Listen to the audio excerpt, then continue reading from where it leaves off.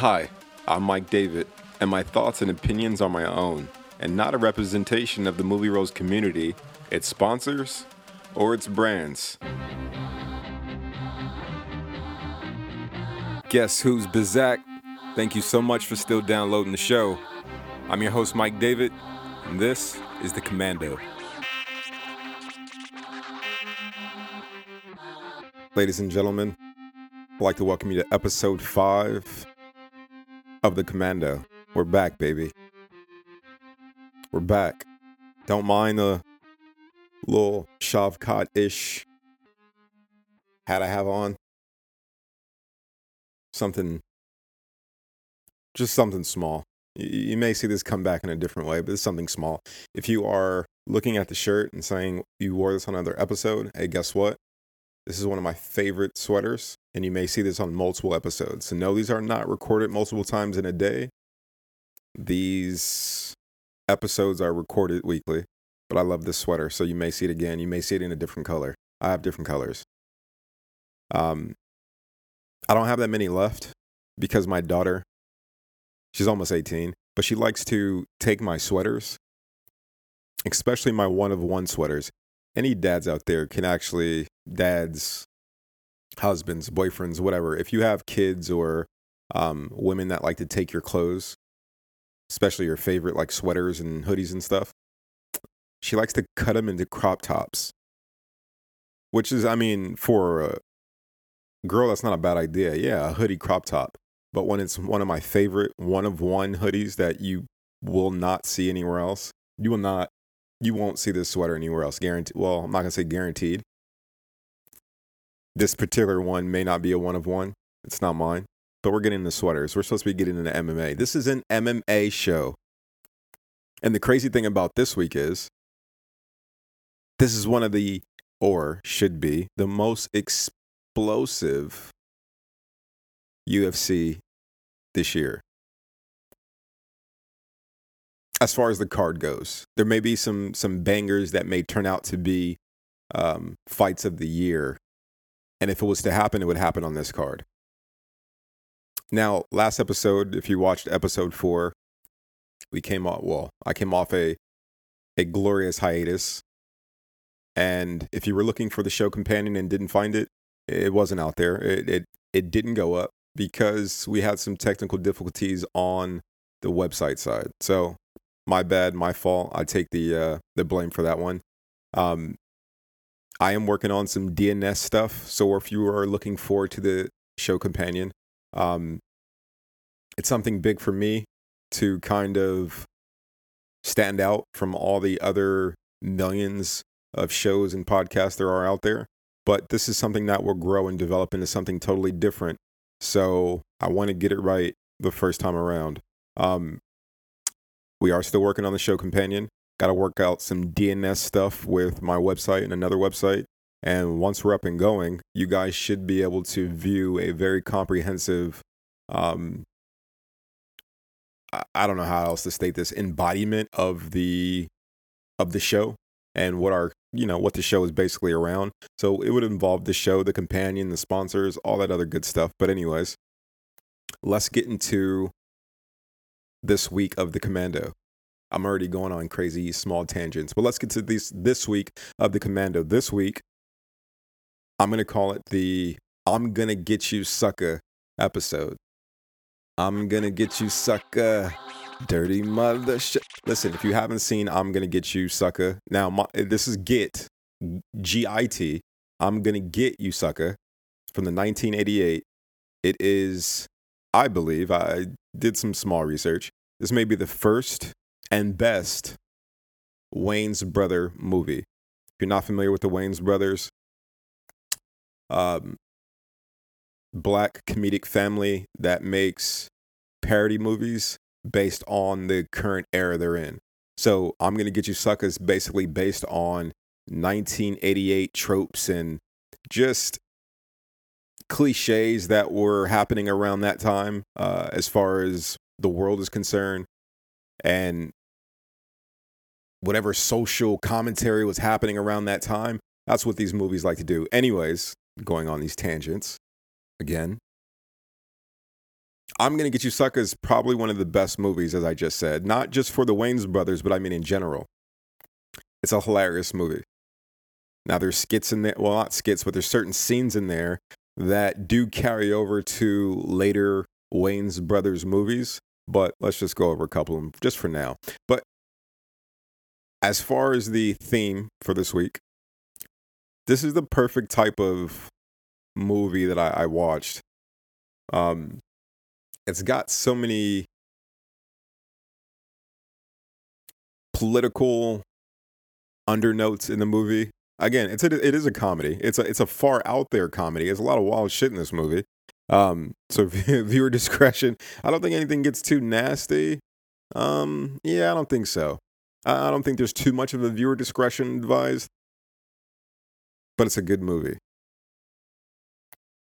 I'm an 80s baby, so this movie coming out in 88, I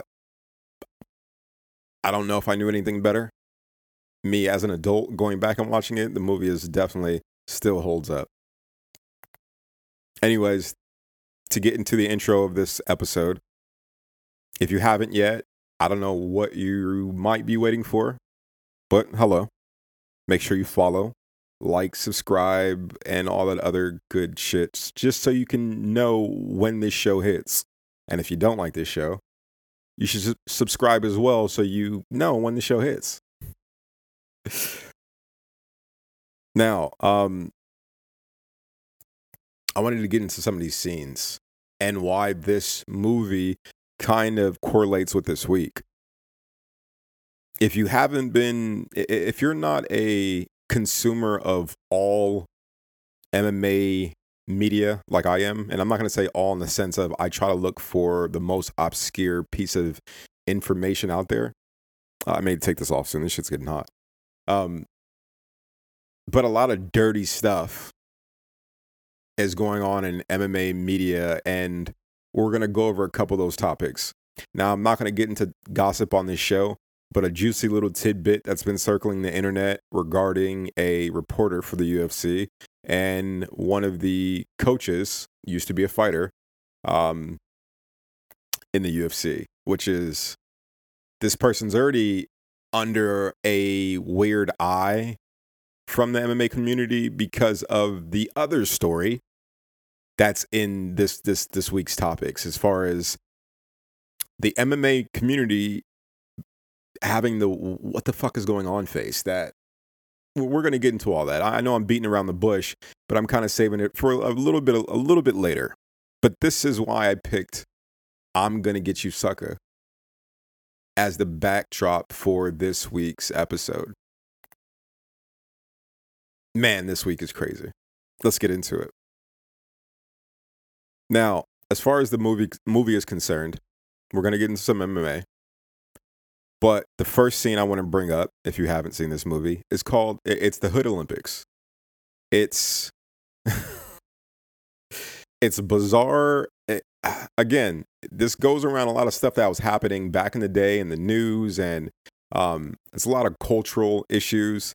But the Hood Olympics is basically how quickly a gang, with a referee and a stopwatch, how quickly a gang can strip a car. Like, that's the Hood Olympics. How quickly, let's say, two suspects are getting away with a TV or a stereo, like how fast they can run with a stereo in their hand. These are the type of Hood Olympic games that happen in this scene. And as far as racism, because racism is a big thing right now. Racism is huge right now as far as the world is concerned. There's a lot of wars going on that are kind of based around racism. But I say all that to say, the scene, regardless of whatever race you are, black, white, other, it's fucking hilarious. A lot of these scenes in this movie, hilarious. One of the first movies to kind of do these type of scenes, and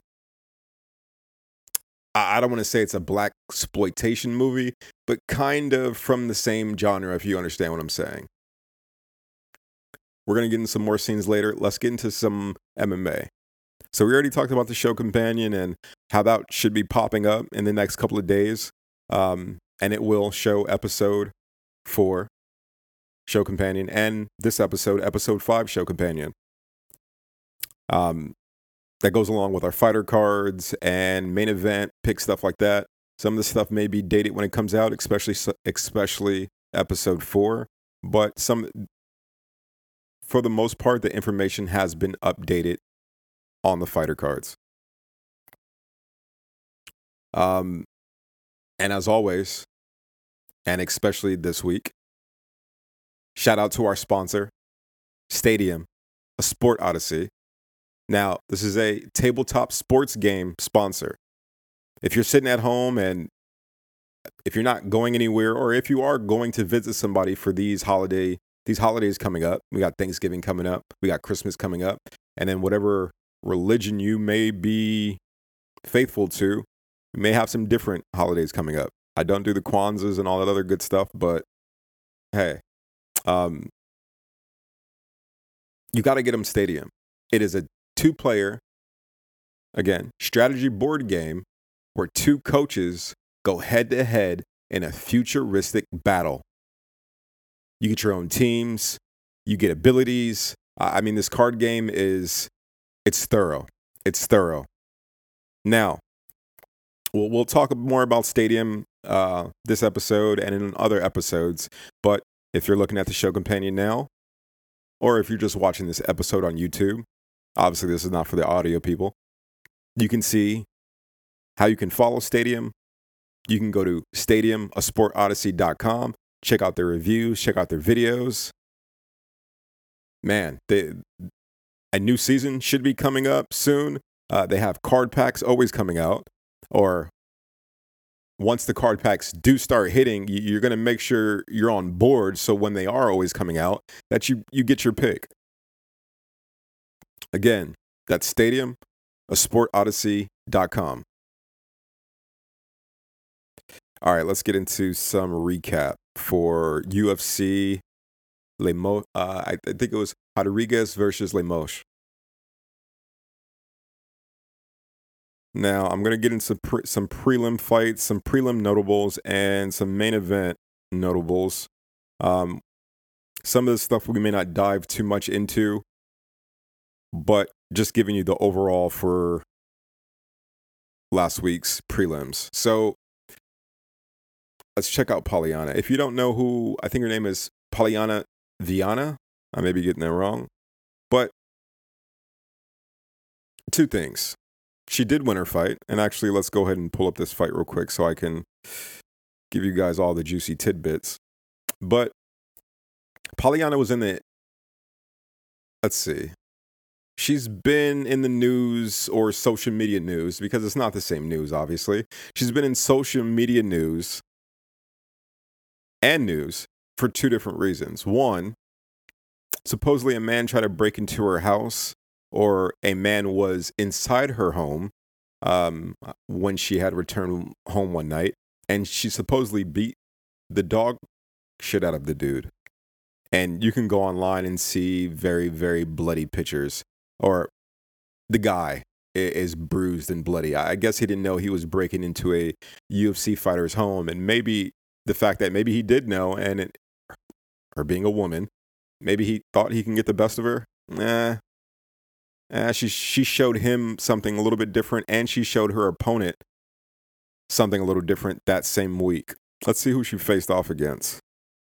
So Polyana Viana went against Gina Yafre, and I think this was a first round TKO. This was a beautiful first round TKO. Now, that's not the reason I brought up this fight. That's not the reason I brought up Polyana.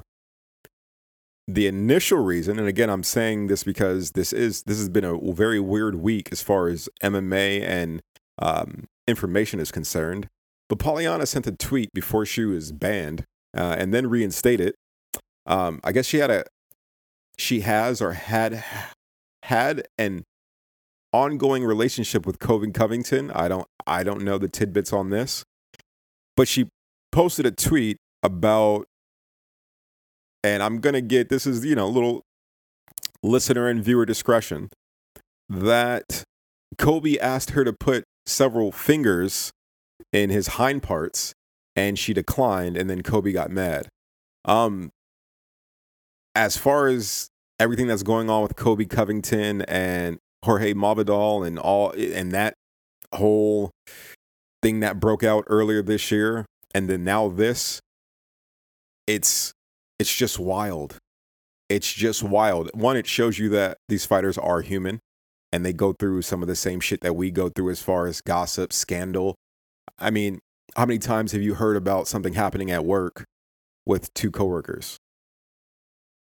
Now, this has nothing to do with a whole nother story that we're going to get into regarding relationships with people within the UFC. But that one stood out to me because it was pretty hilarious. Pretty funny also because Kobe Covington, I don't think he's been making a peep lately in social media or in the news. Ever since the incident that happened between him and George, nothing has been heard from Kobe Covington.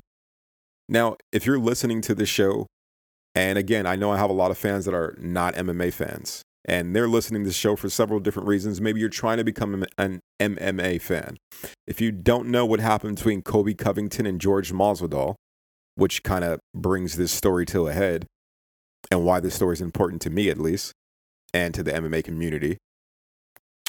Kobe Covington is a very mouthy MMA fighter who said some very, I would say, out of the box. When it comes to trying to promote a fight, he said some very out of the box things regarding George Masvidal and George's family, which supposedly led Masvidal to, obviously he lost the fight to Covington. They fought each other. They used to be friends, used to be best buds. Fought each other. Masvidal lost. Kobe went out and did Kobe things, wrestled him, and, got a couple of clean shots in there. I guess George didn't feel like he got out of his system whatever he needed to get out of his system regarding Kobe Covington, and found him in a restaurant one night. I don't know if he so much sucker punched him as he may have assaulted him, just, in the basic sense of what happened. And Kobe has been pressing charges, or has pressed charges, and should be going to court anytime soon regarding his case against Masvidal. Now, being two MMA fighters and another MMA fighter pressing charges on a co-MMA, it's craziness. I don't know if this is the first story of two MMA fighters getting into an altercation outside the octagon and then it leading to the courtroom, but this may be the first instance of a full-blown conviction. And if George gets convicted for assaulting Kobe Covington outside of the octagon, I mean, anyways, I get it and all that to say, Kobe Covington has been almost radio silent since his fight, or since the incident with George Masvidal. Now Pollyanna is talking about putting fingers in his ass, in Kobe's buttocks. Crazy business. Moving on. Small tidbits. Small little juicy tidbits. But moving on. This is why this week is so dirty. Now, Tamires Vidal last week, Rodriguez versus Lemos fight night. She was the opener for the prelims. Now, I for the most part watch every fight that I can. If time permits, if I'm really into the card, I will, if I start it late, I will rewind and watch the prelims and try to catch up to the main event by the time the main event happens. I don't know if anybody else does this, but I did catch the first fight of the night, and it was Tamires Vidal versus Ramona Pascual. And man, it was a very entertaining fight. They were going back and forth until Vidal hit Pascual with two, or at least I think it was two knees to the body, but the one that put her down was a jumping switch knee that hit her right in the body, right in the sternum, and it folded her. Now, for a second, she was trying to fight back just to save herself, just to not get, more damage put on her. But the ref knew it was done, and she knew she was done. And as soon as the ref stopped the match, you can see the relief, but she had to deal with the pain of that knee, and she dropped. She dropped to her knees, and she dealt with the pain. But beautiful switch knee from Vidal, starting off the night with a body TKO. Now let's move on to just a note. I'm not going to move on to the fight. He did lose the fight, but I want to move on to Nate Maness. Let's see who he fought last week. Nate Maness going against Tagir Udenbekov, another wrestler. But that's not what I want to bring up. What I want to bring up was I have an issue with weight cutting. And not that I personally have an issue with getting down to weight. Duh. I'm not a UFC fighter. But I have an issue with fighters who cut too much weight. I have an issue with fighters who break their body down so much just to be elite or be able to compete in a lower weight class. Now, of course, I don't want to say of course, but my belief is most fighters cut weight, period. 5 pounds, 10 pounds, 15 pounds, 55 pounds. We've seen some pretty drastic cuts. But the way Nate Maness looked in his weight cut, you can kind of see why some people miss weight cuts. You can kind of see why some fighters stop cutting weight. Nate Maness's picture, he looks like a skeleton that is trying to rehydrate. That's the best way I can put it. If I get a chance, best effort, I will put the link. If I can, I got to find this image online. I believe Nate Maness is the one who posted it. So if I find his social media account, I'll make sure I link it in the episode details below. Maybe you've seen this picture online. It is a scary picture. For anyone who cuts weight, it is a scary picture. Up next, let's get into Grant Dawson versus Marco Madsen.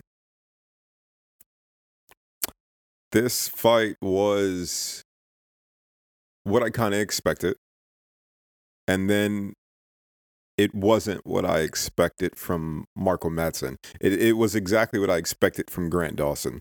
I expected Grant Dawson to go in there and wrestle him. I didn't expect Grant Dawson's wrestling to be that much better than Marco Madsen's. It was light years better than Marco Madsen's.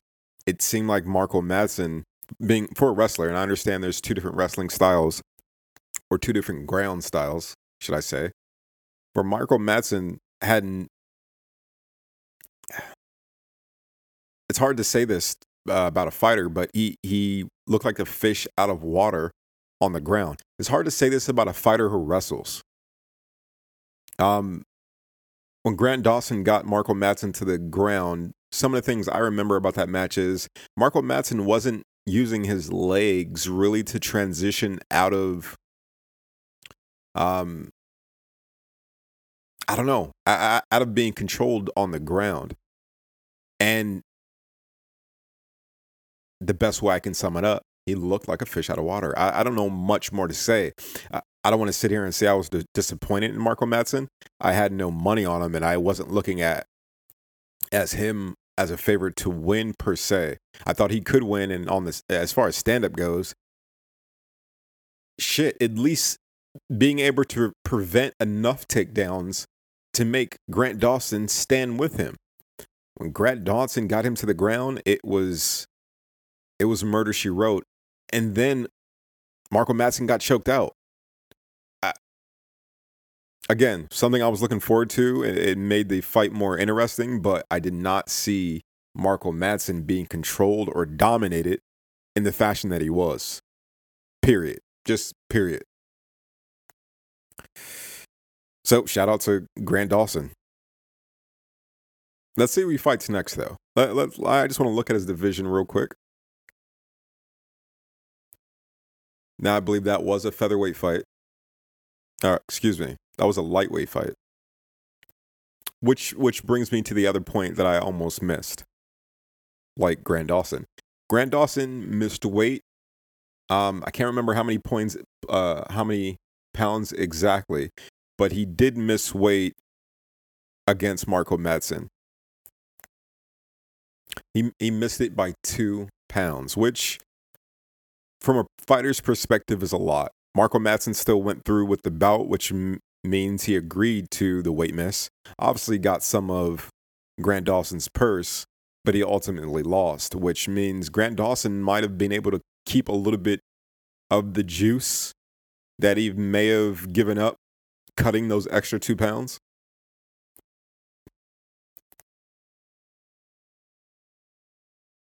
Yeah. Shout out to Grant Dawson for getting it done.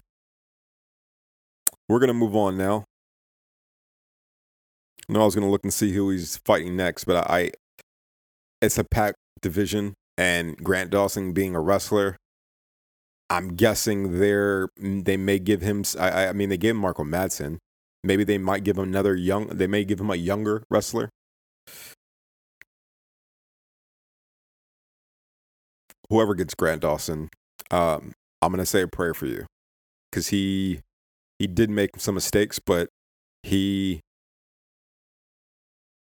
really put on a show against a very hard, undefeated Marco Madsen. Now let's move on to something that, again, a fight that I wasn't looking forward to at all. And the news or the situation around this fight was very weird, because watching the fight, I watched the fight in real time. It was a very shocking fight in the sense that now to actually talk about the fight, I'm gonna murder this dude's name, but it's Minner against Shailene. Anyways, let's talk about it. Derek Minner against, and man, this dude's last name, this is gonna be a fun one. Nerdenenbeck. Shailene Nerdenenbeck versus Derek Minner. Now, Derek Minner supposedly went into this fight injured. Beginning of the fight, he throws a leg kick, and it looks like he blows out his knee. Something goes wrong with his leg. The crazy part of the fight to me, which I kind of thought at the time, what the fuck are you doing? He throws a leg kick. With the same leg kick, he looked like he just injured. Which means, and again, I'm not speculating in the sense that this is fraud or this is something that, like this was fraud. I'm not speculating that at all. Maybe somebody knew Derek Minner was hurt, but he almost threw the leg kick to ensure that whatever was wrong with his leg was definitively done. And it was just it's weird to see someone injure themselves with a particular limb and then throw the limb all over again like nothing happened.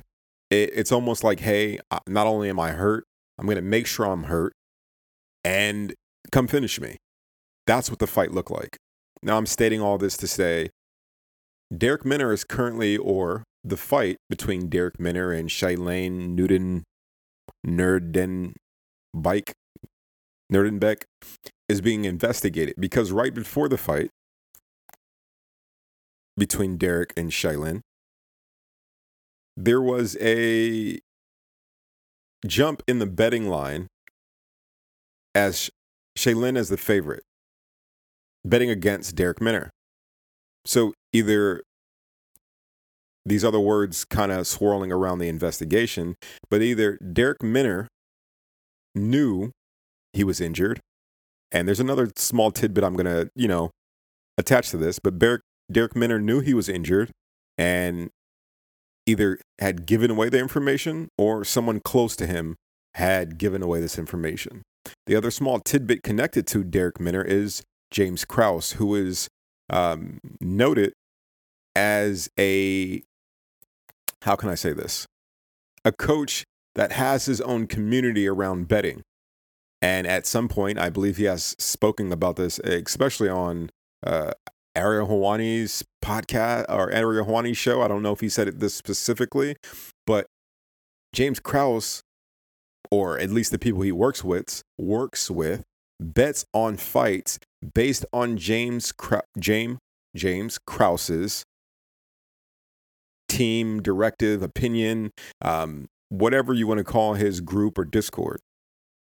Now, again, I am speaking from the information I know that the investigation should be surrounded by. No facts have come out regarding this situation yet. But it is very, what's the word here? It's very coincidental that James Krause, someone who runs an organization or runs a business based on betting on fighters, even his fighters he knows about, and then an investigation coming shortly after one of the fighters he works with has this crazy betting line move hours or minutes before the fight. That's crazy. It sounds like some crazy illegalities going on around this situation, around the circumstances surrounding this situation. I can't wait to see what the investigation finds. And the other two-parter in this is a couple of weeks before, we had someone enter TJ Dillashaw.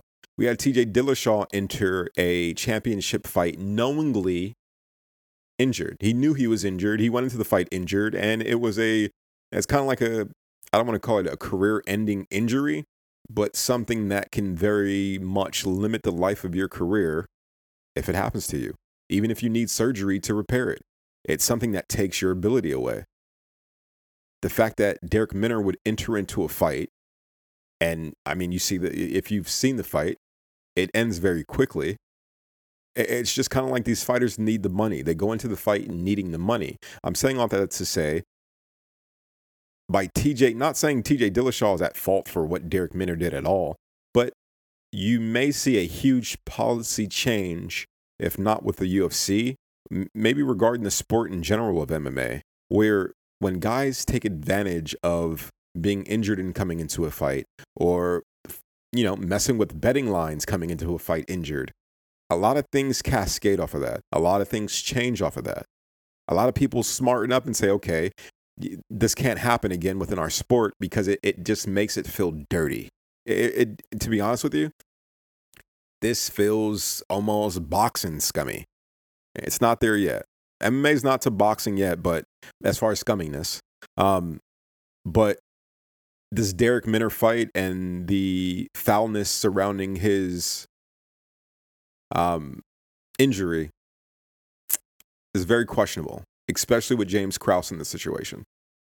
We may get into a little more James Krause lately. I don't want to shit on the dude, but there's a lot of stuff that's swirling around that dude's name within these last couple of weeks. It's almost like as soon as he started to hit media and social media a little bit more and promote himself a little bit more, all this extra shit started coming out, or happening at least.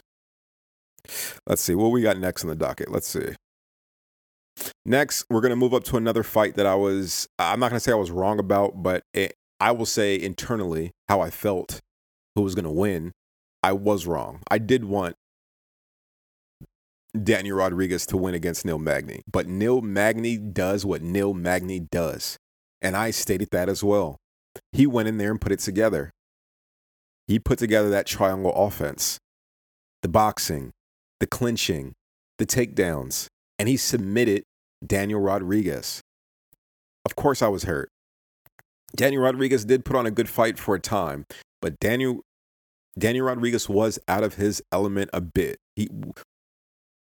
When I spoke last week about we may see some new things come out of Daniel Rodriguez, I didn't think it would be in the sense of error.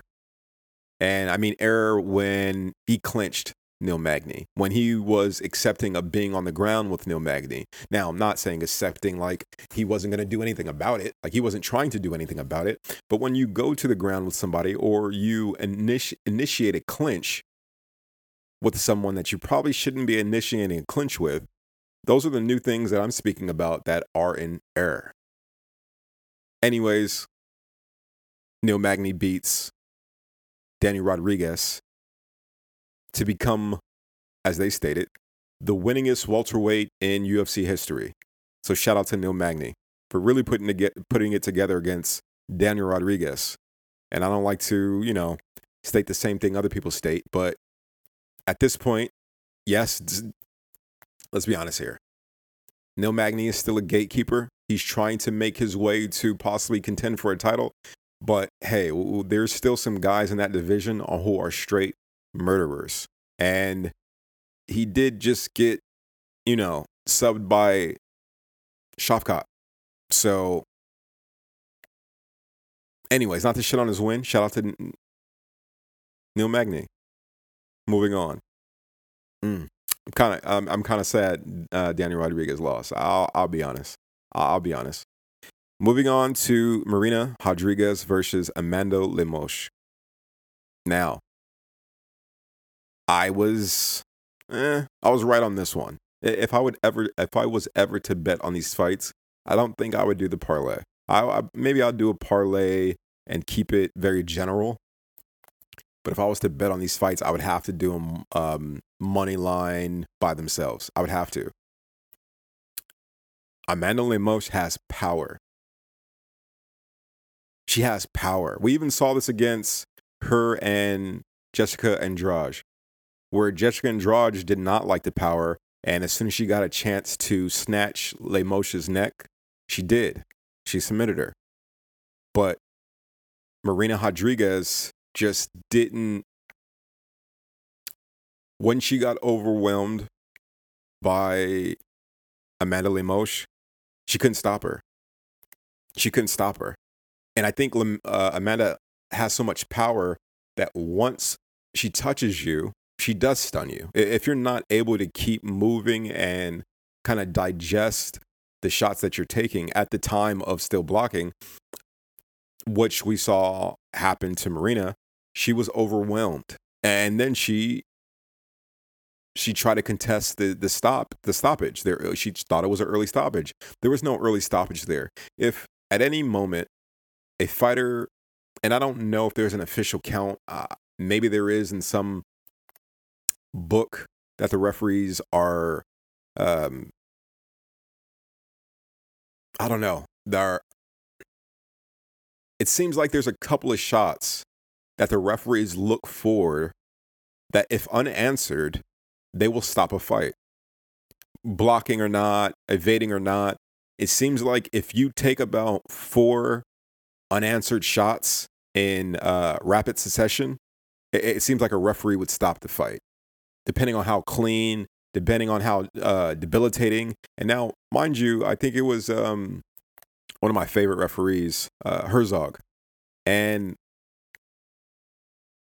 he stopped the fight. And obviously, he's closer than the fighters themselves to each other. He's closer than anyone else to the fighters, and he can hear the shots, right? And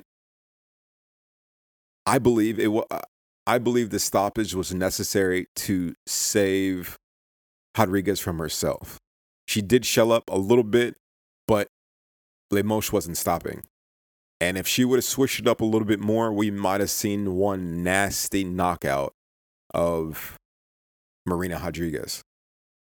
So, Amanda Lemos advances to, let's see, let's check this out real quick. Because I kind of want to know who she could possibly fight next. And obviously this weekend being a major factor in John Wei Lee and Carla Esparza's division. So let's see for a second. strawweight. So she is from the strawweight division, that is Carla Esparza's division as well.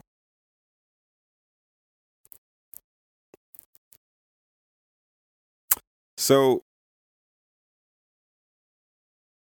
yeah, this is an interesting one, because let's see where Alexa Grasso's at. That's the person that I'm thinking may have a chance to fight Amanda Lemos. So Alexa Grasso might get the next step up against Amanda Lemos. If not,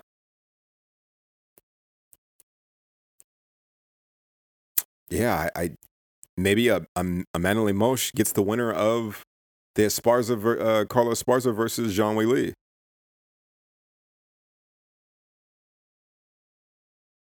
Not to jump too far ahead, but most people believe Zhang Weili will be the new champion in the strawweight division, which, giving her fighting style, giving her strength and her ability, she may remain there until she gets another fight with Rose. Or if someone as skilled or more skilled than Rose can come in and take that title from Zhang Weili. Amanda Lemos, maybe? Maybe.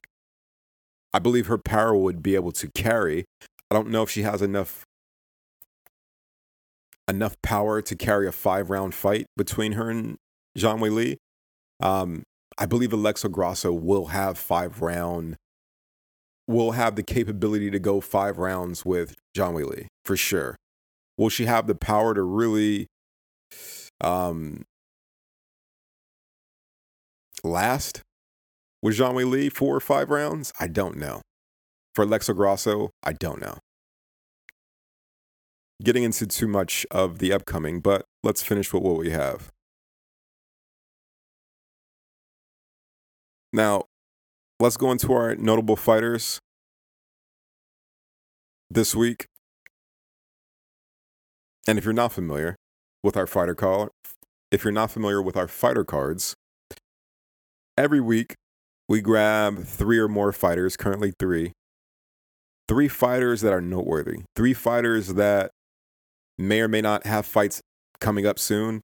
But definitely 3 fighters you should be looking at. 3 fighters that if you haven't watched a majority of their film, you probably need to go back and chop up some of these fight films on these guys, because these dudes there's a path for them in the UFC. And if they can get over some of their hiccups, some of their errors, should be champions. If not, just dudes who put on spectacular fights, period. So that's what my fighter cards are. They're picks for dudes who are exciting to watch and are super fucking talented. This week's first fighter card, Chris Curtis. Let's tap into Chris Curtis. First time I've heard of Chris Curtis, I believe, was PFL. Yes, PFL. And Chris Curtis, back then, nasty boxer. Had a very hard-hitting, gritty boxing style. Chris Curtis, currently 29-9, 15 KOs, and he's only been KO'd once. 2 subs, been subbed once. 5'10", in the middleweight division. Trains out of Extreme Couture. Nickname, Action Man. Now, let's go over some of his last wins. Actually, yeah, let's go over some of his last wins. His last time out against Jack Hermansson, he couldn't seem to figure Jack Hermansson out. Maybe he thought Jack was going to come out and wrestle him and try to get him to the ground and do what Jack does. Crazy enough, Chris Curtis had just come off a fight with Rodolfo Vieira, who is a submission specialist, takedown. BJJ, coming off a fight with Rodolfo Vieira, and I don't know the exact number, but I think Chris Curtis went 20 for 20 as far as takedown defense, which is pretty crazy for a boxer. Now, him coming off this fight and then going into a fight with Jack Hermansson, who's basically another submission specialist, who's going to take you to the ground, not too much stand-up, totally switched it up on Chris Curtis, and I don't think he planned for it. Jack Hermansson stood up with Chris Curtis, and he lost that one. He just couldn't figure it out before losing by unanimous decision. Again, we already talked about the Rodolfo Vieira fight, which Chris Curtis looked beautiful in, stopping takedowns, throwing punches to the body, really breaking down Rodolfo and owning that match. There were some power shots in there where he owned that fight. He owned every round. Let's go. So, Chris Curtis has a win over Rodolfo Vieira. Brendan Allen, I love Brendan Allen. Phil Halls, another beast in the middleweight division. Kenny Robertson. Now, Kenny Robertson is in a different organization, but Chris Curtis entered the UFC with, 1, 2, 3, 4, 5, on a 5-fight win streak. Got 3 more wins before his first loss in the UFC. His next fight up should be against Joaquin Buckley. Make sure that's correct before I confirm that. But Chris Curtis is that dude. His boxing ability, and obviously I already spoke about his takedown defense. If you're not able to get Chris Curtis on the ground, he's a very stocky dude. So getting him on the ground or keeping him on the ground, obviously 2 different things. Whatever power you may run into trying to get him to the ground, I think that's the differentiating factor for why he is so good in the middleweight division. Now, mind you, Phil Halls is a wrestler, and he stood up the whole time with him. And that was, if you haven't seen Phil Halls versus Chris Curtis, go find it. Go find it. Awesome fight. Awesome finish. So yes, Chris Curtis's next fight is against Joaquin Buckley, who has been an exciting fighter his last couple of outs. Hasn't been able to put together a dominant win streak, but seems like the competition he's given, speaking as far as Joaquin Buckley, the competition he's given is obviously rising into the upper echelon of the middleweight division. Chris Curtis versus Joaquin Buckley should be, I want to say this is going to be, for me at least, in my opinion, this win will be better for Buckley than it is for Chris Curtis. I think if Buckley gets past Chris Curtis on this one, he may find himself in the main event. He may find himself against someone in the top 15 or top 10. Chris Curtis, maybe he gets to start climbing up that ladder again. Now, the loss to Jack Hermansson wasn't that bad, but it was a type of fight that tells you you're not ready for the elite of the division. Chris Curtis looked very frustrated in that fight. Very, very, very disappointing fight. If you are a fan of Chris Curtis versus Jack Hermansson is very disappointing. Now, let's get into our next fighter card. We're going to go with Jack Della Maddalena.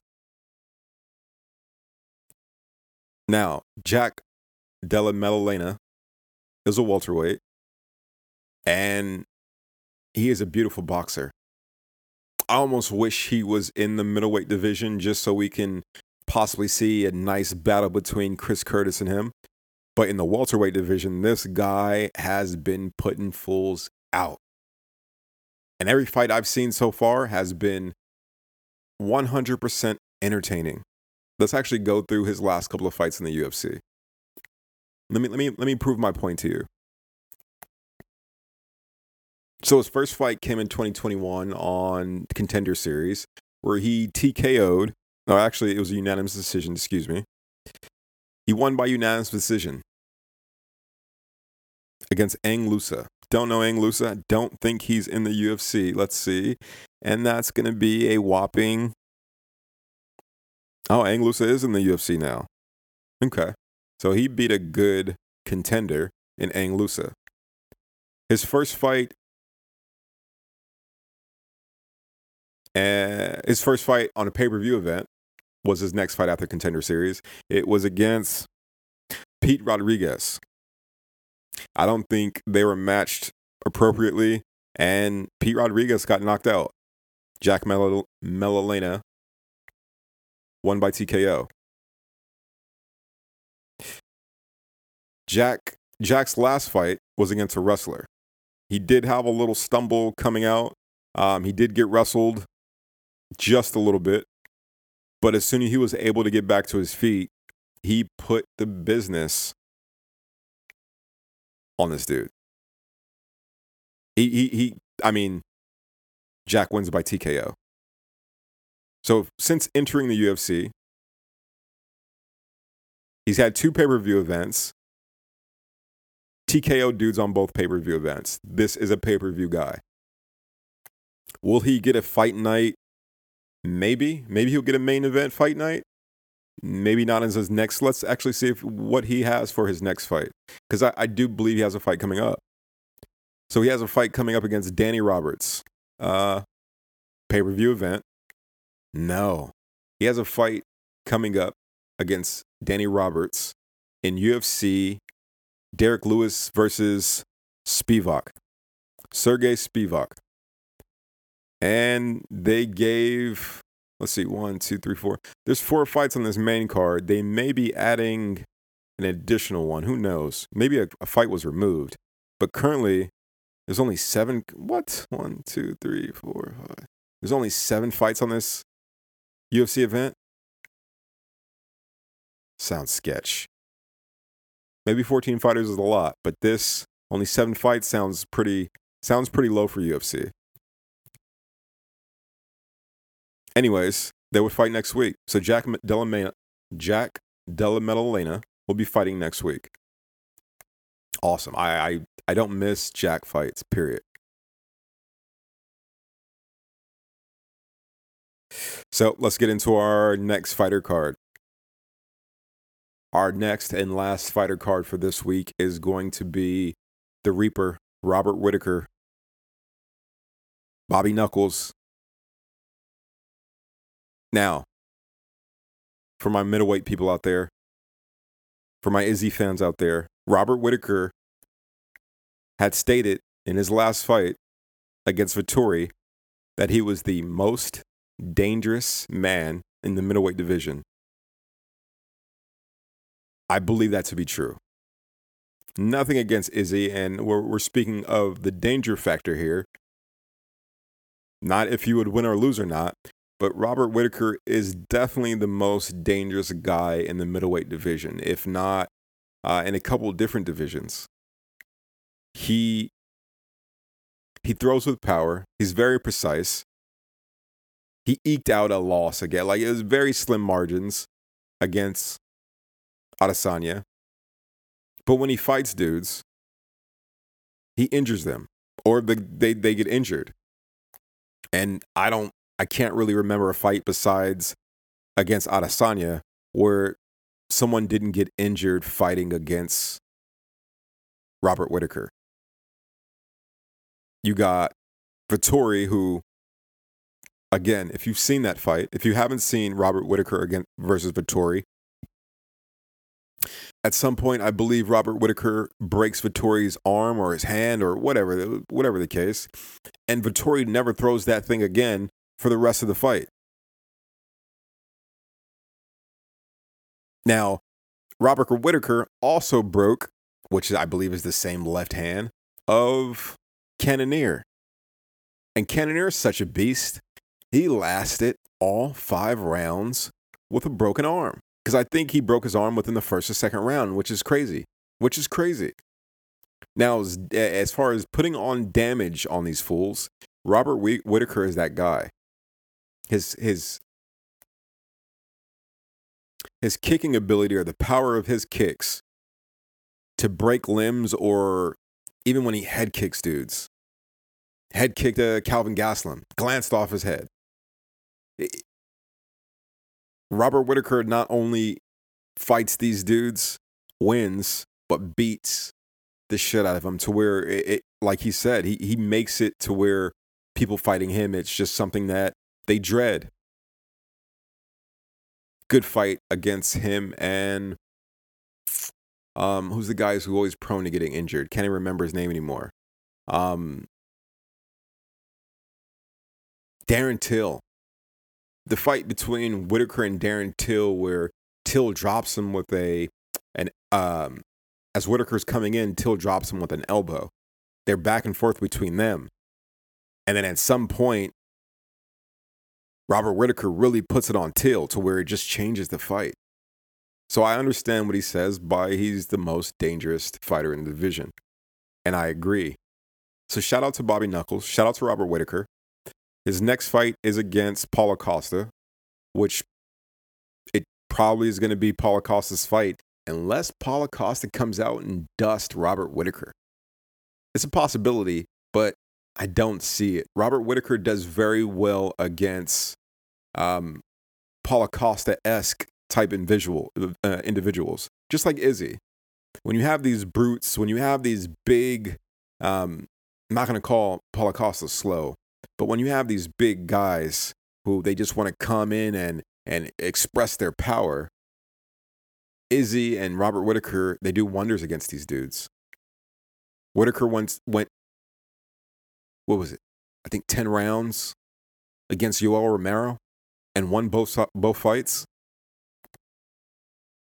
Jacare Souza, Whitaker is a beast, and he's built for the middleweight division. I know he's definitely looking at this week's Pereira versus Adesanya, and he's thinking a lot. I'm pretty sure he's thinking a lot as far as who he wants to win, who he doesn't want to win. I don't think he wants Adesanya to win. I think he believes he has the ability to run through Alex Pereira. And I don't know if that statement is true just yet. We're going to get into the details of the Izzy versus Pereira in a little bit, but I just want to wrap up why Robert Whitaker is our fight card, one of our final fight cards for this week. He is a beast. He is. And he is a mainstay of the UFC, has been for a long time. And he is a problem for other divisions if he decides to move down or move up to 205. Now, let's get into our last leg of the show. The upcoming fights for this Saturday, UFC 281, Adesanya versus Pereira. Now, as always, I only have some notable fights for this card. There's early prelims, there's prelims, and then there's a main event. And there's a lot of fights on this card. Opening up on the early prelims, we have Carlos Ulberg versus Nikolai Negumereanu. Yeah, I think that's it. Man, I heard Volkanovski try to pronounce this. He must have pronounced it pretty badly because they beeped out the whole pronunciation. He probably said it was like Negumereanu or something. I mean, come on, he's trying. If you could say Schwarzenegger and nobody beep you, maybe you're saying words before the actual end part, but still, come on. That would have been a good little snippet though, just to like circle around the internet. That's smart. That's why you just bleeped it out. Very, very smart. But let's get into Carlos Ulberg versus Nikolai Negumereanu. I'm probably getting that wrong. So, what sticks out to me about this fight? Nikolai against Carlos Ulberg. Well, if you're familiar with City Kickboxing, you should know that Carlos Alberg runs with that team, the same team as Israel Adesanya. And we know if Eugene's in the corner, Eugene's a genius. Eugene Berriman, the head coach for City Kickboxing, is a genius. And Carlos Alberg, if he listens, if any of those guys listen, if they're disciplined enough, Carlos Alberg within himself should be able to carry the power to beat Nikolai. He has a crazy left hook jab. It's like a hybrid of a jab, but he counters with enough power that it will knock you out. Let's look at the last couple of fights for Carlos and for Nikolai. So coming into the UFC, Alberg lost his first fight. And we're not going to get into too much of the history of these fighters. It's more so, obviously, what I think is going to happen this go-around at 281. But looking at Alberg's fights, he's only had 4 fights in the UFC, 1 loss on UFC 259. Actually, that's actually the same card. That's on that same card. Adesanya lost to Blachowicz, which is what it is for City Kickboxing. But what I'm looking at here is strikers. It seems like, just like with any kickboxing gym, they're gonna be more elite when it comes to striking. And seeing Nikolai's last couple of wins, let's see. Nikolai.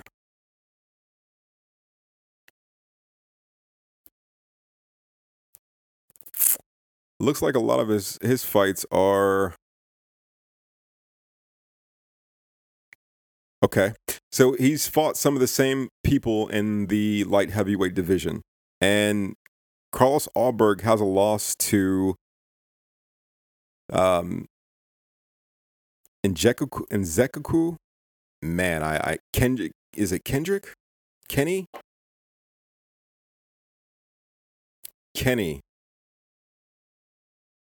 Nzechukwu. Oh man, I know I'm murdering that. Anyways, these guys have fights against some of the same guys, and Nikolai hasn't lost since 2019. So this is definitely going to be a test for Carlos Alberg. Obviously, he's starting to get bigger and badder dudes within that division. After Nikolai, we may see him starting to get a push to that top 15 or more higher ranked opponents. So shout out to Carlos Alberg on this one. I think he's going to have the style to go against Nikolai, who is a striker. Let's move on. What do we have up next? Again, these names. Carolina Kowalskiewicz. Anyways, Carolina versus Silvana Gomez Juarez.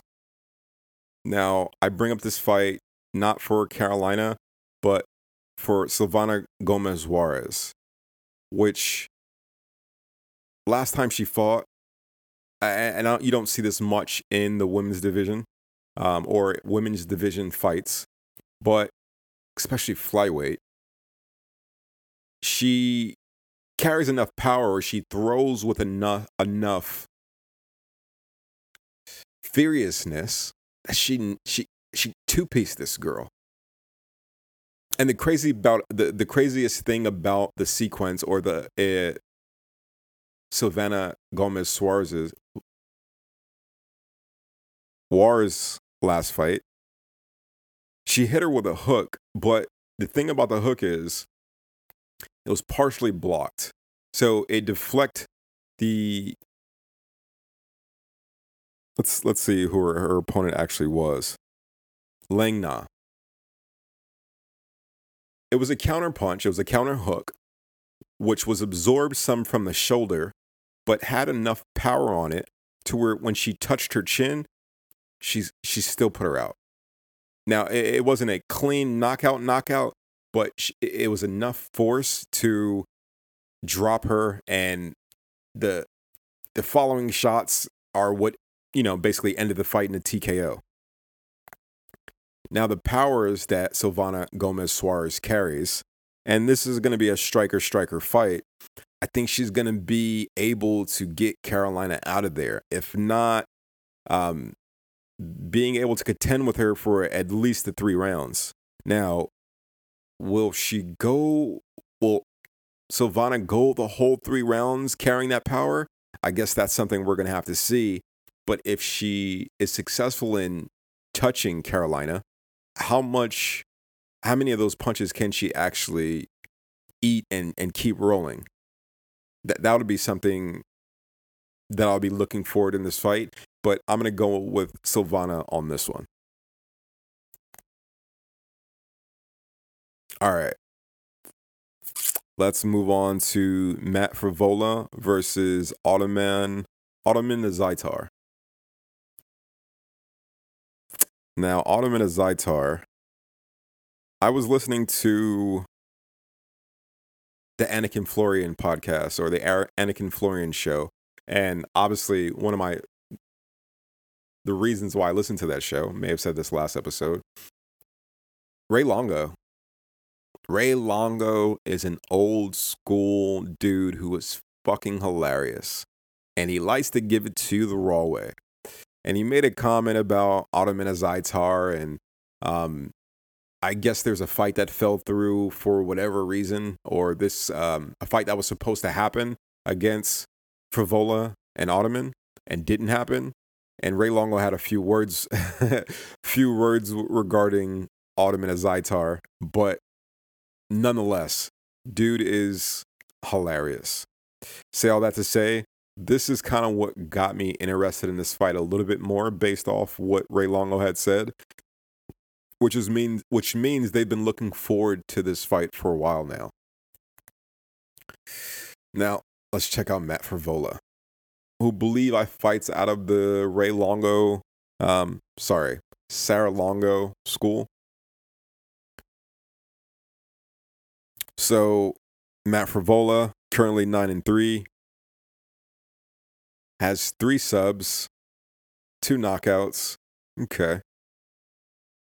The thing about Matt Frevola is he is a wrestler, and most guys from the Longo, Sarah Longo crew, Sarah Longo fight team, they're mostly wrestlers, given their current champ in Aljamain Sterling.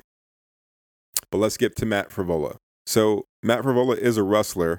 He's coming off a win against Valdez, and lightweight division, which is a very packed division. He's coming off a loss, or after his last win against Valdez, he's coming off 2 losses to Arman Tsarukyan, who is one of the most elite wrestlers within the lightweight division, Striker 2, and Terrence McKinney, another devastating wrestler. So he has problems against wrestlers. He is a wrestler, but the higher grappling and transitional exchanges, it looks like he has an issue with it. This fight against Ottman, now I don't want to say the casual thing is, if he gets him to the floor, maybe he has a chance.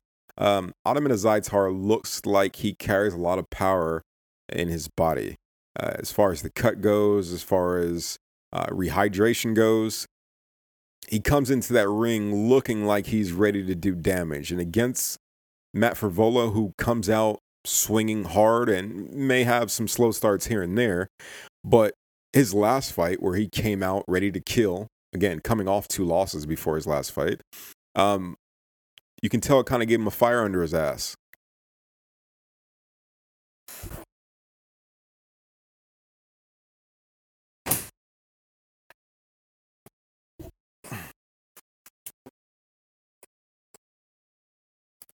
Sorry, we were going to hear a full-blown conversation about probably laundry from my neighbors, so I need to close the window. Now let's check out what we got next on the docket. Now, to sum it up, against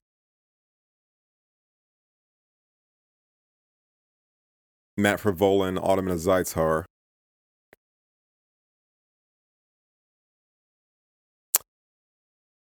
obviously watching Matt's last fight against Valdez, he did get caught.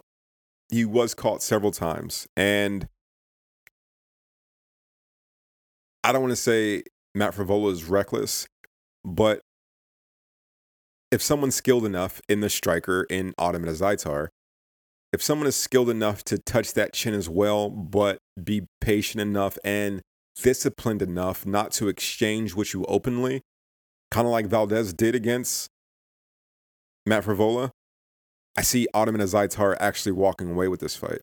So I am going to go with Ottoman Azaitar on this one, even though Ray Longo is, I love Ray Longo, but I think Ottoman's going to pull this one off. So now let's get into our prelims. We got Andre Petroski versus Truman or Wellington Truman. Now, Armen Petroski, or Andre Petroski, he's coming off a win against Nick Maximov. Now, if you don't remember Nick Maximov, he's one of my fighters that I had some concerns about. It's a fighter that I liked.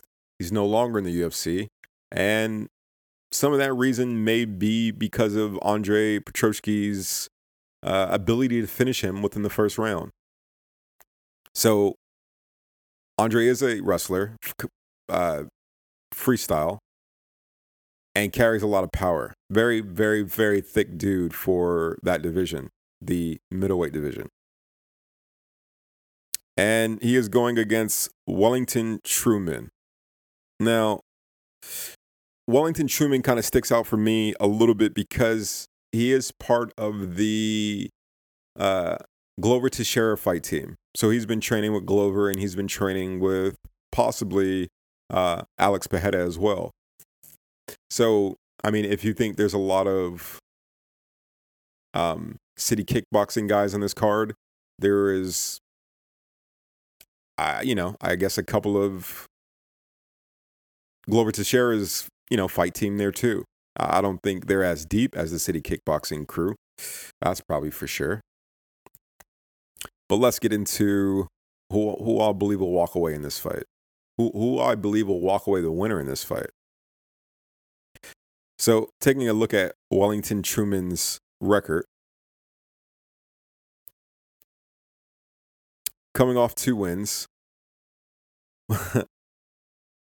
one win against Sam Alvey, and another win against Cirkunov. I think his name is Misha Cirkunov. Correct. Crazy thing is, I don't think Mika is in the. I may be wrong. I don't know if he's in the UFC still. Anyways, so Truman is coming off 2 wins, one against Misha Cirkunov, and the other against Sam Alvey. One sub of Cirkunov, and a split decision against Sam Alvey. A split decision against Sam Alvey? Okay, well, I don't want to make that the main reason why I pick Andre Petroski, but if you are what it looks to be a striker, and maybe he does have some ground game that may help him against Andre, I'm going to go with Andre Petroski on this one. If your stand-up gets you a split decision against Sam Alvey, I'm going to go with Petroski on this one.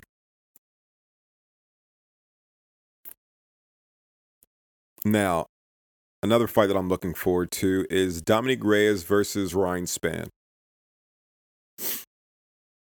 Now, this is Dominic Reyes' return fight from his loss against the current champion in Uh, man, I am a loss for names lately, but this is what we have the internet for. Yuri Prohaska. The current light heavyweight champion in UFC is Yuri Prohaska. Dominic Reyes is returning off a loss, a devastating KO loss to Yuri. And if you're an MMA fan, I'm pretty sure you've seen that fight. Again, if you're not an MMA fan or you're just getting into MMA, please go watch Yuri Prohaska versus Dominic Reyes. It is probably one of the most entertaining fights in the UFC ever. Ever. At some point in this fight, and I'm not saying at the same time, obviously, but at some point in this fight, Yuri gets knocked out, and obviously at some point in this fight, Dominic Reyes gets knocked out. And we all know Yuri won. How is that? How is that? Go watch that fight if you haven't seen it. And now, also, we all know that Dominic Reyes lost to Jan Blachowicz, which everyone thought was basically the homecoming for Dominic Reyes, since he it was a close, for me at least, it was a close decision loss against Jon Jones, who obviously reigned over that division as long as he lasted there. But if we were going to talk about Ryan Spann versus Dominic Reyes, I don't know on this one. I don't know for several reasons. I don't know because Ryan Spann is coming off a loss and then a win. Obviously, his last fight was a win. But the part where I'm kind of lost here at is Dominic Reyes better than he was before he left? Did the fight against Jon Jones kind of wring Dominic Reyes out? Now, I believe most guys that fight Jon Jones, it's bad for their career. Because it seems like Jon Jones always takes a piece of them with him. Now, I don't have the stats here to tell you what careers look like after Jon Jones fights someone, but it's not good. And the only person that I can think of who is still on a pretty good run is Anthony Smith, who had a former fight with Jon Jones for the title. Getting back to Spann versus Reyes, I believe Spann carries the power. I believe Spann carries the length. They're both tall as shit. 6'4", 6'5" in Spann. I think it's going to go with patience. I don't know if Ryan Spann has the patience to deal with Dominic Reyes. And I don't know if Dominic Reyes even has the patience anymore. Because against Jan Blachowicz, I don't think Reyes had patience then. I think Reyes could have won that fight if he wasn't so eager to return shots with Jan. And obviously we know the Polish power that Jan carries, but I think that's what really lost him that fight. And again, the fight against Yuri, Dominic Reyes was tapping Yuri. Dominic Reyes was giving Yuri the business.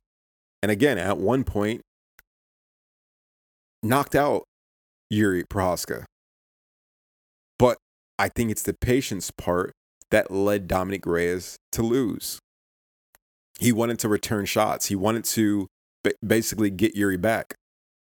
Now, for me, that is the X factor in if Ryan Spann can deal with Dominic Reyes or not. Is Ryan Spann, has he learned? Now, he just submitted Ian Cutelaba on his last fight. Can Ryan Spann have enough discipline to stand with Dominic Reyes? If they happen to stand and bang, I would like to think Ryan Spann carries enough power to take care of Dominic Reyes. That's not my pick, though. I don't even know if I want to make a pick on this one. Who do I want to see win? I would love to see Dominic Reyes get another win on his record, especially since he's coming off, I think, 3 losses. Let's take a look at that. So Dominic Reyes is coming off 3 losses, all from champions or former champions. So Jon Jones, Jan Blachowicz, and Yuri Prochazka. I'm going to go with Dominic Reyes in this fight. Just giving those 3 individuals alone and seeing how Dominic looked in those fights, I don't know if Ryan Spann has the versatility to deal with a Dominic Reyes. Now, I know Ryan Spann's nice on the ground, but Dominic Reyes fights don't really hit the ground. And if Dominic is able to keep it on the feet, I think we're going to see him get another W on his record. All right. Let's move on to Brad Riddell versus Renato Moicano. Now, Brad Riddell, another fighter from City Kickboxing. That's going to be our second City Kickboxing fight for the night. And he's coming against Renato Moicano, who is I don't know if I want to call him a submission specialist or just a all-around specialist. But let's take a look at their record. So Brad Riddell, 10-3, has 5 TKOs or 5 KOs. Has lost twice by submission. His last fight against Jalen Turner, he was subbed very quickly. It was a good fight. While it lasted, it didn't last long. It didn't last long at all. Jalen Turner came out there and subbed that boy quick as hell. So if we're talking about ability on the ground for what submission specialists, Renato Moicano may have him there.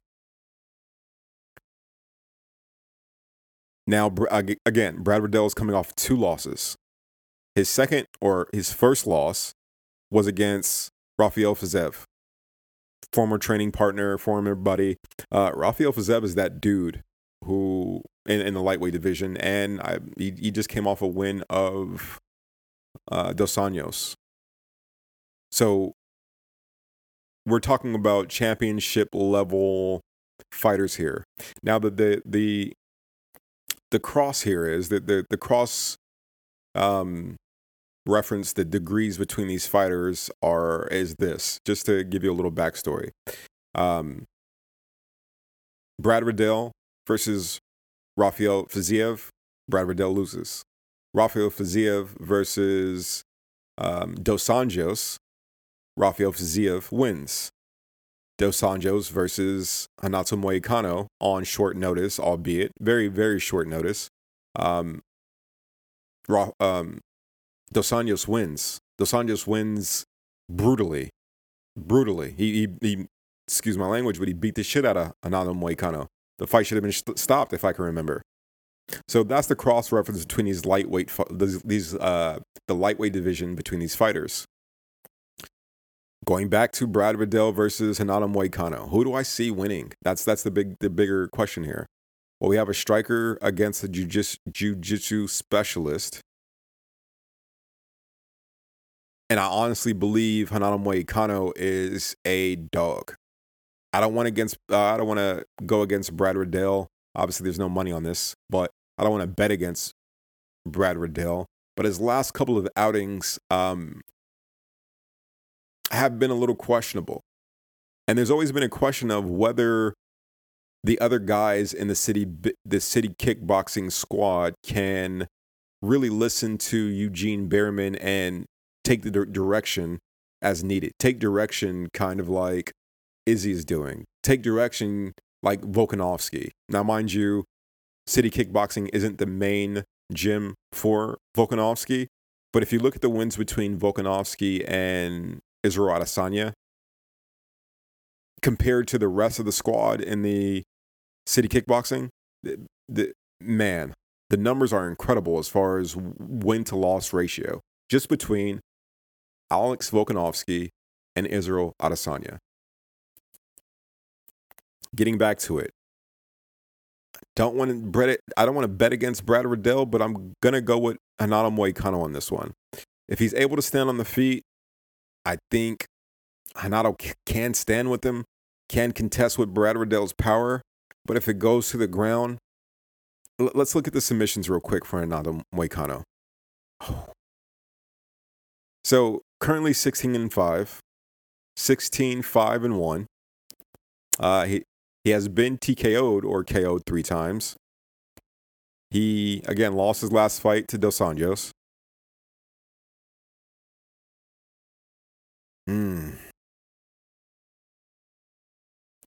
9 subs. He has 9 wins by submission. And besides his last loss to Dos Anjos, he came off 2 sub victories. He has also lost to Rafael Fiziev, which is very interesting because it's TKO, just like Brad Riddell. Brad Riddell's TKO loss was a head kick loss, which is kind of vicious because it stunned Brad Riddell and it kind of locked him in place. It seems like these guys are nicely matched. The biggest X factor here is the size and the speed. Brad Riddell is 5'7". Renato Moicano, I believe, is 5'11". That's the reach may be a factor as well, but the height is definitely an issue for Brad Riddell. So I'm gonna go Renato Moicano over Brad Riddell on this one. Sorry, I love City Kickboxing, but this time we're gonna have to go a little differently. Now let's start and get into our main event. Let's get into how the rest of the show, or at least I think this show may go.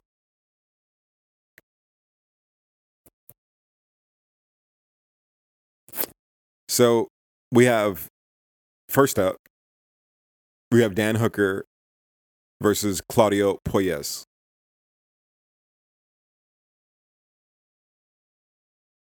Now, I love Dan Hooker because he is an action fighter, and his last couple of outs, I mean, I guess most people in the UFC are killers, but his last couple of outs are from the division's elite of the elite.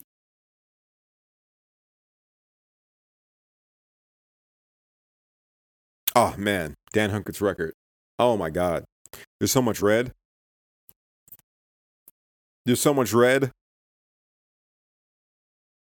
Kind of looks like a crime scene. Anyways, Dan Hooker, 21-12, 10 wins by KO, 7 wins by submission. Now, he's coming off 2 losses. One against Islam Makhachev, who was the current lightweight champion, current UFC lightweight champion, and Arnold Allen, who is on his way to the top of the, what is that? The featherweight division? So Dan Hooker moved down his last fight. Try to see if he can get lucky in a different division. Or luck is the wrong word. If he could put in work in another division. And he could not. He got worked by Arnold Allen. Now, Hooker has a nice run against Paul Felder, Iaquinta, James Vick, lost to Edson Barboza, beat Gilbert Burns. So it's a mixed bag for Dan Hooker. It seems like Dan Hooker doesn't spend much time on the ground unless it's against someone who is very elite, given Islam, but seems to be very nice as far as stopping submissions or just getting back to his feet. If you're asking me, if you're saying it's Dan Hooker versus Gilbert Burns, I'm thinking Gilbert Burns is pulling out the winner on that one. That's a good win on Dan Hooker. Now, Claudio Puelles seems to be a submission specialist. Currently 13-2, 2 KOs, 7 wins by submission. Let's take a look at his record here. So off the back, we have 2 subs. One of Clay Guida, and I believe his name is Chris Grutzmacher. Again, I am off the fly. That might sound horrible. Has a win against Jordan Levitt. So Claudio Puelles is definitely on a run. Let's see how many, if he's on a spree in the UFC. Okay, so this is weird. Debuts UFC 2016 and is only 26 years old. This dude has been around for a while, and he is coming to put in work. Let's see if he actually comes. Let's see if he's actually able to put enough together to make a championship run. And that's the whole discussion now, as far as, do I think he beats Dan Hooker? Do I think Claudio Puelles beats Dan Hooker? Well, there's several factors here. And the most basic factor that I go to is ground versus stand-up. If someone is not able to keep the fight in their wheelhouse, or keep the fight where it looks like they're most comfortable, which would be Claudio Puelles on the ground, if Dan Hooker is able to stop the takedowns, that's obviously a clear path to victory. And then the question would be, do we think Claudio Puelles has enough stand-up to contest with Dan Hooker? So let's actually break this down a little bit more. So Dan Hooker officially being a striker and Claudio Puelles being a grappler. Size discrepancy, there's not much there. So power and speed would be the only other factors that you would have to incorporate. Not the only other factors, but those are the next 2 that I go to. If Claudio Puelles is faster than Dan Hooker's power, could he slap on a submission? Could he do enough to get Dan Hooker to the ground in enough of a scramble to really put some pain on Dan Hooker? I'm going to say no. Personally, I think Dan Hooker, once Dan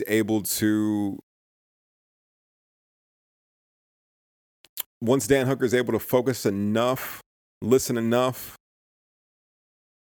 be disciplined enough. I know that's been an issue, especially in the Poirier fight. But I think Dan can walk away.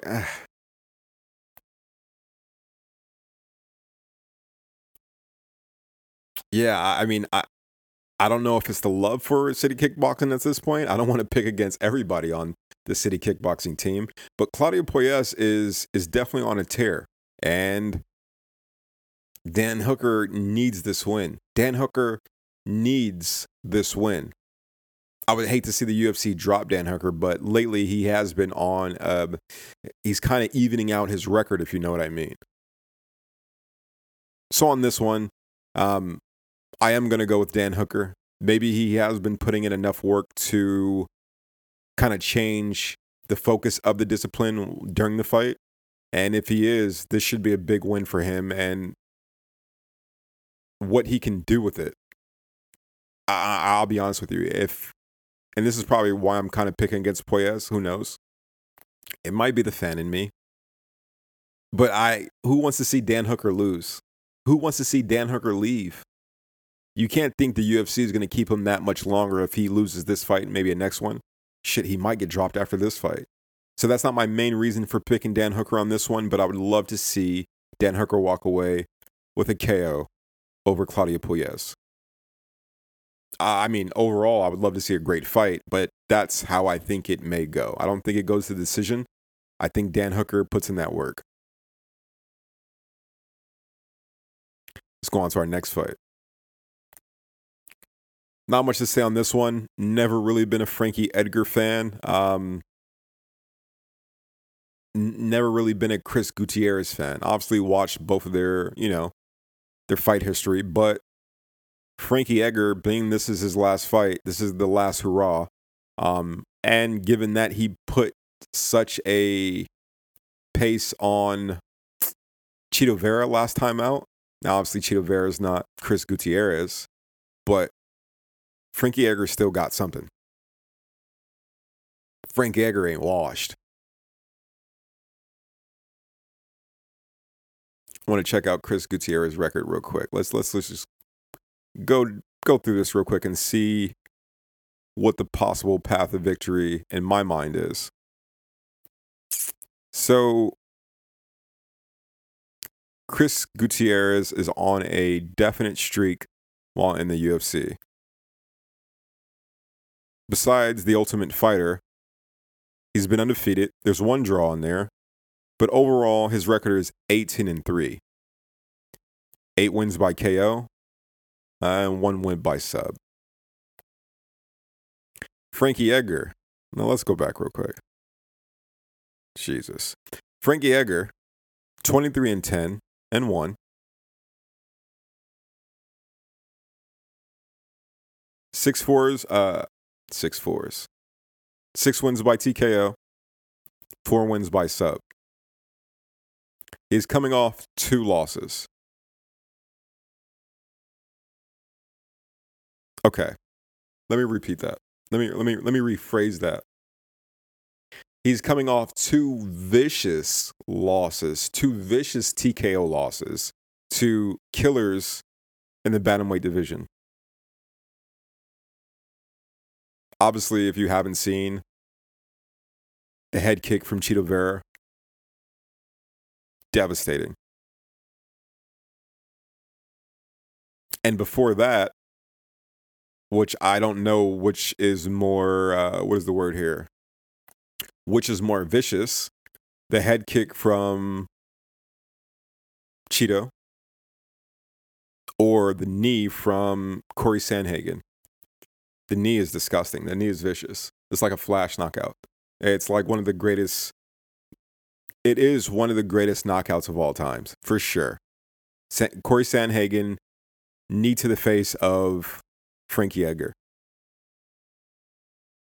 Now, before then, Frankie Edgar won against Pedro Munoz, split decision win.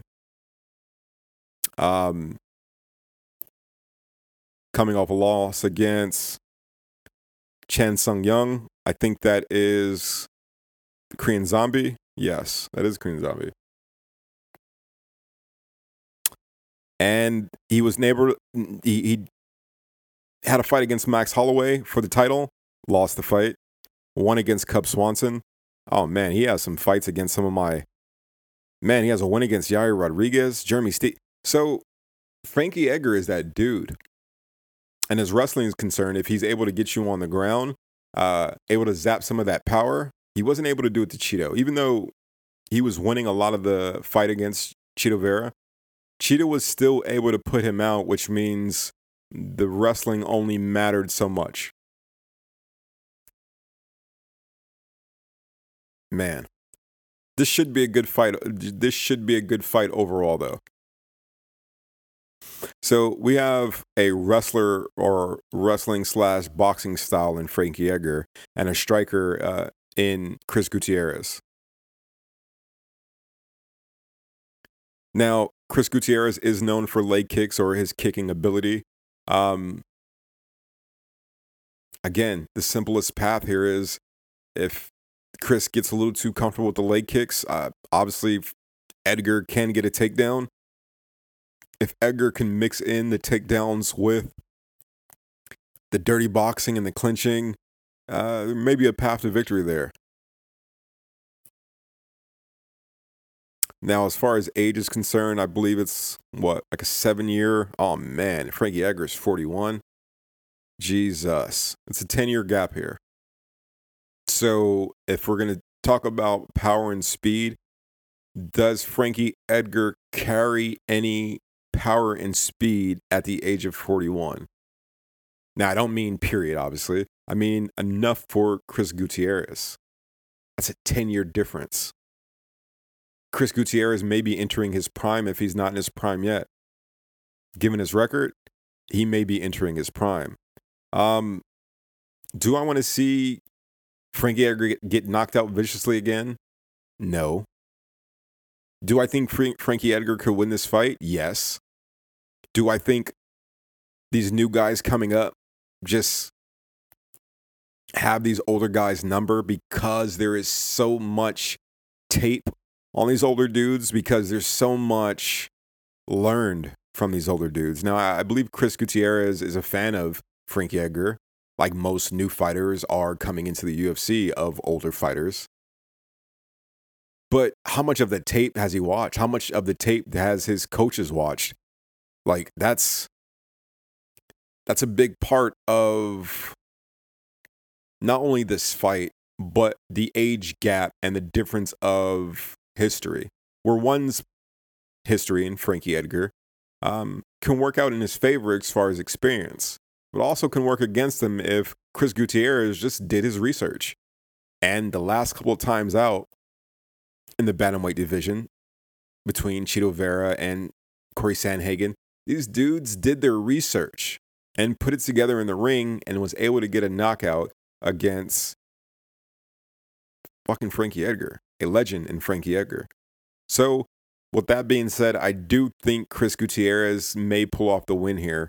I just think there's too much tape on Frankie Edgar. I think if Frankie Edgar doesn't come out with something new, if Frankie Edgar doesn't move differently, if Frankie Edgar hasn't switched up his timing, if Frankie Edgar hasn't changed up his focus on how he approaches the fight once that bell rings, I see Chris Gutierrez walking away with the victory here. How? I would hate to say KO, but given the gameness of Frankie Edgar, I don't think he's going to shy away from possibly getting knocked out for his final outing at UFC 281. So, yes, I am going with Chris Gutierrez on this one. Next fight. My favorite, one of my favorites, if there was like a little closet of like favorite fighter, like fight gear, Dustin Poirier would probably be like the first in the closet, like with the floral shirt, and you know, I fucking love Dustin Poirier. First fight back, or second fight against man, what is that guy's the Conor McGregor. Dustin Poirier's second fight against Conor McGregor. I probably woke up my neighbors because I was yelling so loud from the knockdown. Amen, Dustin. Thank you.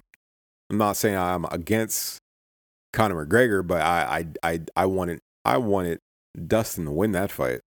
And obviously the third fight is, I mean, it's said and done. That's why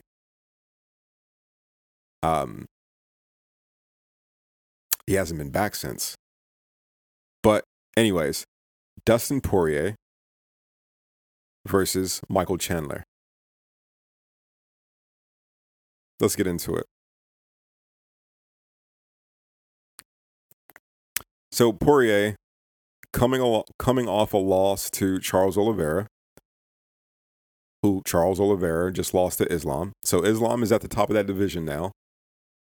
And before then, it seemed like Dustin would always lose title fights.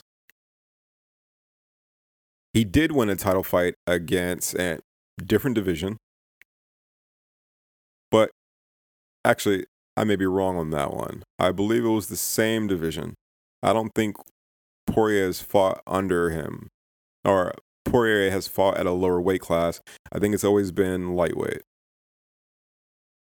But let's see. Okay, so Max Holloway moves up to lightweight to 10 for an interim title. Poirier beats him in a very, very good fight. Very good back and forth. There's only a couple times I've seen Max Holloway get worked. That was, I think, for me, the first time.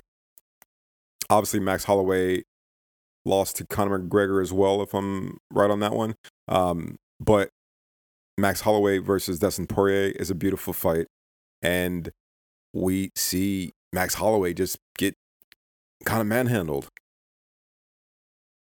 But looking at Dustin Poirier's record, seeing who he's put away, seeing the back and forth, he is the one of the most elite strikers in the top tier of that division. Given that Islam and Oliveira just happen to be so, I don't want to keep using the word elite, but seem to be masters at their craft. Obviously, ground game wise, Poirier's not there. Does Michael Chandler have enough ground game to contend with Poirier? I don't know. Now, looking at Chandler's record and looking at Dustin Poirier's record while in the UFC, obviously Chandler has an extensive record outside the UFC as far as Bellator is concerned. But inside the UFC obviously a different beast, carries a different tier of athlete. Chandler hasn't had the same luck as he had in Bellator. Now, I think he's on a 2 wins, 2 losses in the UFC. Michael Chandler currently sitting at 23-7, 11 wins by KO, and 7 wins by sub. Let's look at Dustin's record real quick. Dustin's record currently is 28-7, 15 wins by KO, 6 wins by sub. Now, I'm not going to beat around the bush much here. I just told you earlier where my allegiance lies, and honestly think Dustin Poirier is maybe second or third elite in that whole division as far as fighters are concerned in the lightweight division. I think Dustin wins this one. I think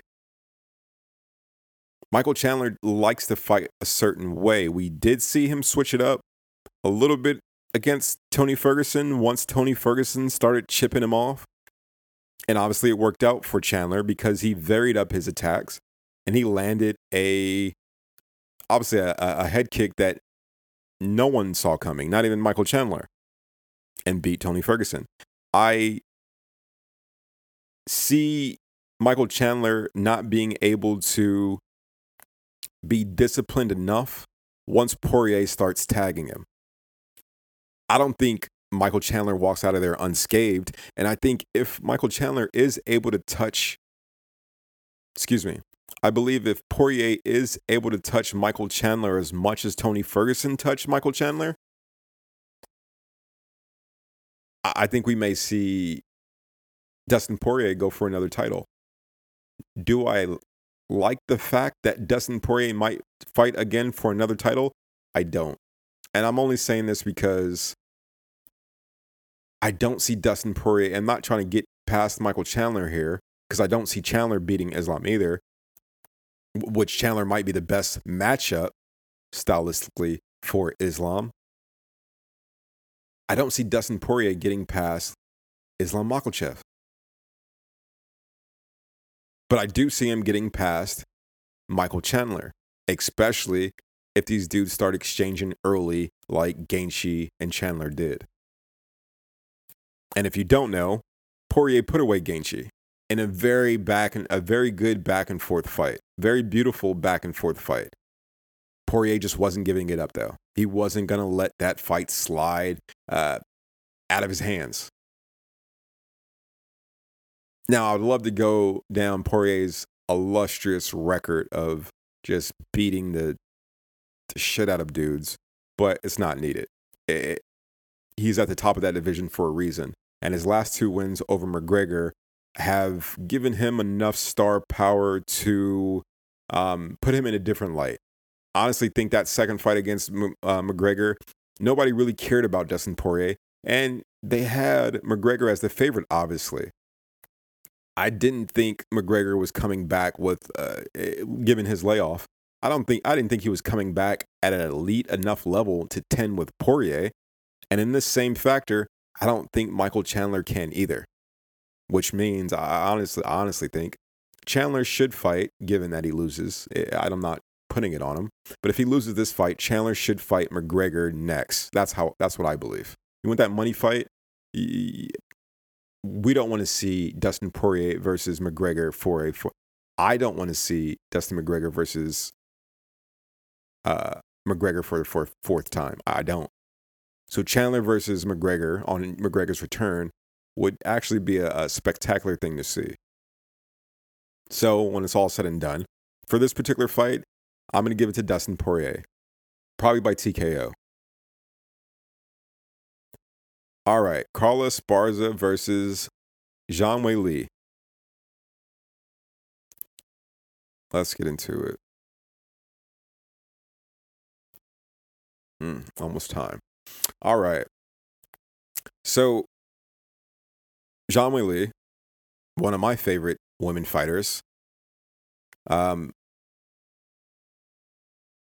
off a win against Joanna Jędrzejczyk, coming off two title fight losses against Rose Namajunas, won the title from Jessica Andrade, defended the title against Joanna Jędrzejczyk, which March 7th, 2020, UFC 248. It was one of the best and worst cards of the year. Given that right after that card, the pandemic kind of became a thing, and that fight against Joanna Jędrzejczyk and Zhang Weili, where Joanna looks like the humpback of Notre Dame after that fight. Her face is so distorted. I think it's a hematoma on her forehead is massive. Looked like she was wearing a like a head prosthetic or face what is back in the day in the 80s when they used to use practical effects like mask and makeup. It looked like she was wearing a fake head on top of her head. That's how bad Zhang Weili beat the shit out of Joanna Jędrzejczyk. Beautiful fight. If you haven't seen it, UFC 248, go check it out. Don't worry about whatever last fight is on that card. Don't watch it. Don't waste your time. But the second to last fight, Zhang Weili, Joanna, you watch that one. Do not watch that last fight on 248. You will not be entertained. You will not be entertained. I don't want to get into it too much, but very disappointed in Yoel Romero in that main event. Very disappointed. I know people want to talk shit about Izzy, but that's not. Izzy's gonna be Izzy, but that was your Yoel Romero's chance at a title. You don't do what you do in a title. You don't do what Yoel Romero did in a title fight. You just don't. And obviously, he was let go after he did that shit. He was released from the UFC. Now, moving on. Let's get back to Carla versus Zhang Weili. Who do I see coming out on top on this one? People sleeping on Carla, stop. I'm still going to go with Zhang Weili on this one, but I'm not going to sleep on Carla. Carla has been in some dogfights, and she can get dirty. She can get brutal. But Zhang Weili, I think there's a certain passion and a certain dedication when she fights, and it is unmatched. It is unmatched. The fact that Joanna Jędrzejczyk lasted as long as she did in their first fight, it's, especially with the disfigurement, crazy. So Zhang Weili, but don't sleep on Carla Esparza. She's the champ for a reason. Yeah, it was a boring fight when she won the championship, but she's the second time champ in this division for a reason. Now let's get into the mainstay here. Not much to say about it, but it's still going to be a banger. It should be a banger. It should be a banger. Hopefully we don't see the, Adesanya versus Yoel Romero again. This should be a banger. Last fight, main card, main fight of the night, Israel Adesanya versus Alex Pereira. Most people like to say Pereira. I like to say Pereira. Now, this fight, said this in the last episode, been looking forward to this fight for a couple years now. People are talking about, oh, Alex won, Alex knocked him out, blah, blah, blah, kickboxing. And also, people are always also stating, oh man, it's kickboxing versus MMA. It has nothing to do one with the other. You're right and you're wrong. The win is the win. The knockout is the knockout. That will forever, even Izzy has said it, will forever hang over Izzy's head and will forever be in his back of his mind. Now, given that may be one of the prime motivations for why Izzy is currently in his spot at middleweight as the middleweight king, but also given the return of Alex Pereira in the sense that he is looking for another fight, that these dudes will compete again, that they will be in the same ring again. What part of that motivation that was used to fuel Izzy forward is the same part of that fuel that can hurt Izzy?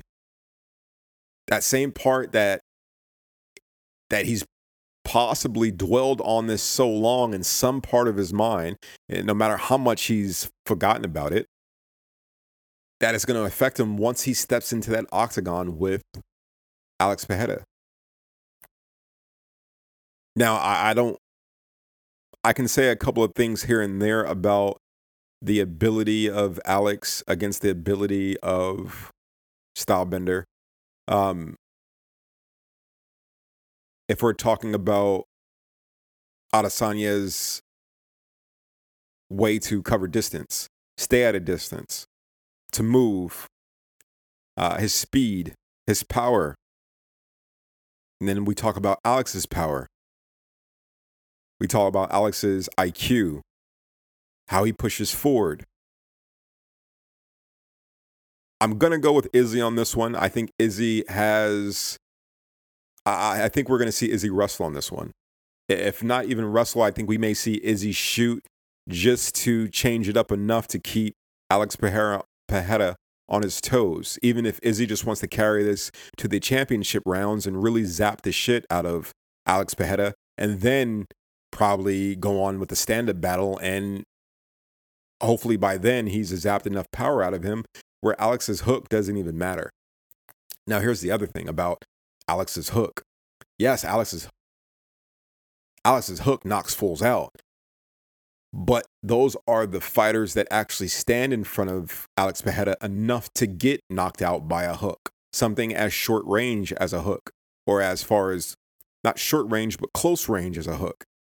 Now, if Izzy's able to basically void Alex Pereira's hook, where does Alex win here at?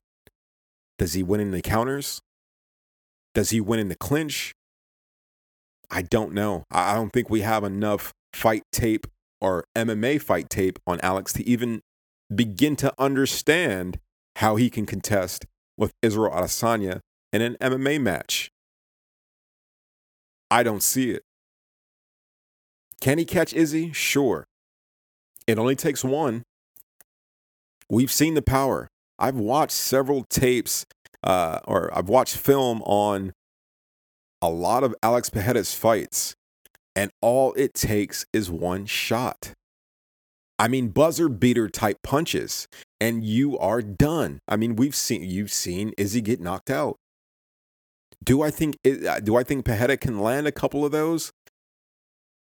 Possibly, but it only takes one. And I don't see him landing it in a significant way, or if Izzy puts himself out of place to land. Like, I don't see it happening. Izzy is usually perfect. When in the matches that we've seen since he's gotten the title from Robert, we've seen him in almost perfect masterclasses. And I think that's what we're going to see in 281.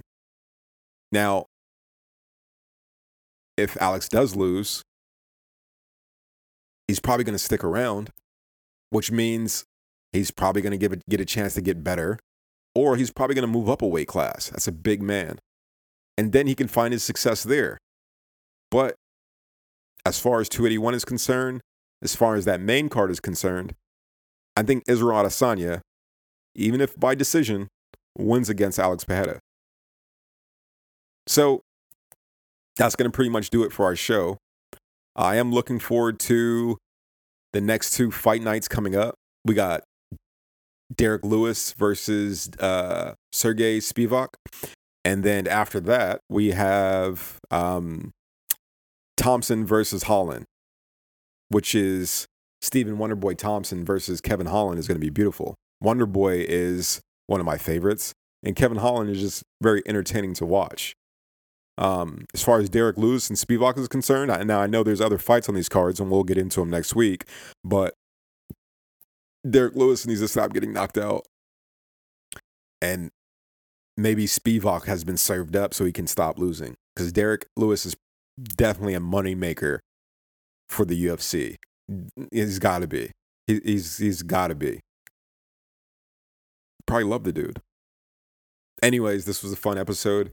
Try to keep these shorter and short. Well, not too short, but long enough. 2 hours. Hopefully we don't do another 2-hour one unless we have 2 or 3 people on. But that's going to wrap it up for this episode. Thank you so much for joining this week. Again, if you haven't already, please follow, like, share, rate, review, all this good shit. Wherever you're listening to this at, please go in and just show us some love in any way possible. Any way possible. It is much appreciated. I'm Mike David, and this is going to wrap it up for episode 5 of The Commando. Until next week, episode 6, I bid you adieu. See you then. Peace. Oh yeah, my one-liners, my tag. What was it? If it's gonna get done, how else does it get done? Or you're gonna do it, how else does it get done? If you're gonna do it, how else does it get done? I don't fuck it. Catch you guys next week. Peace.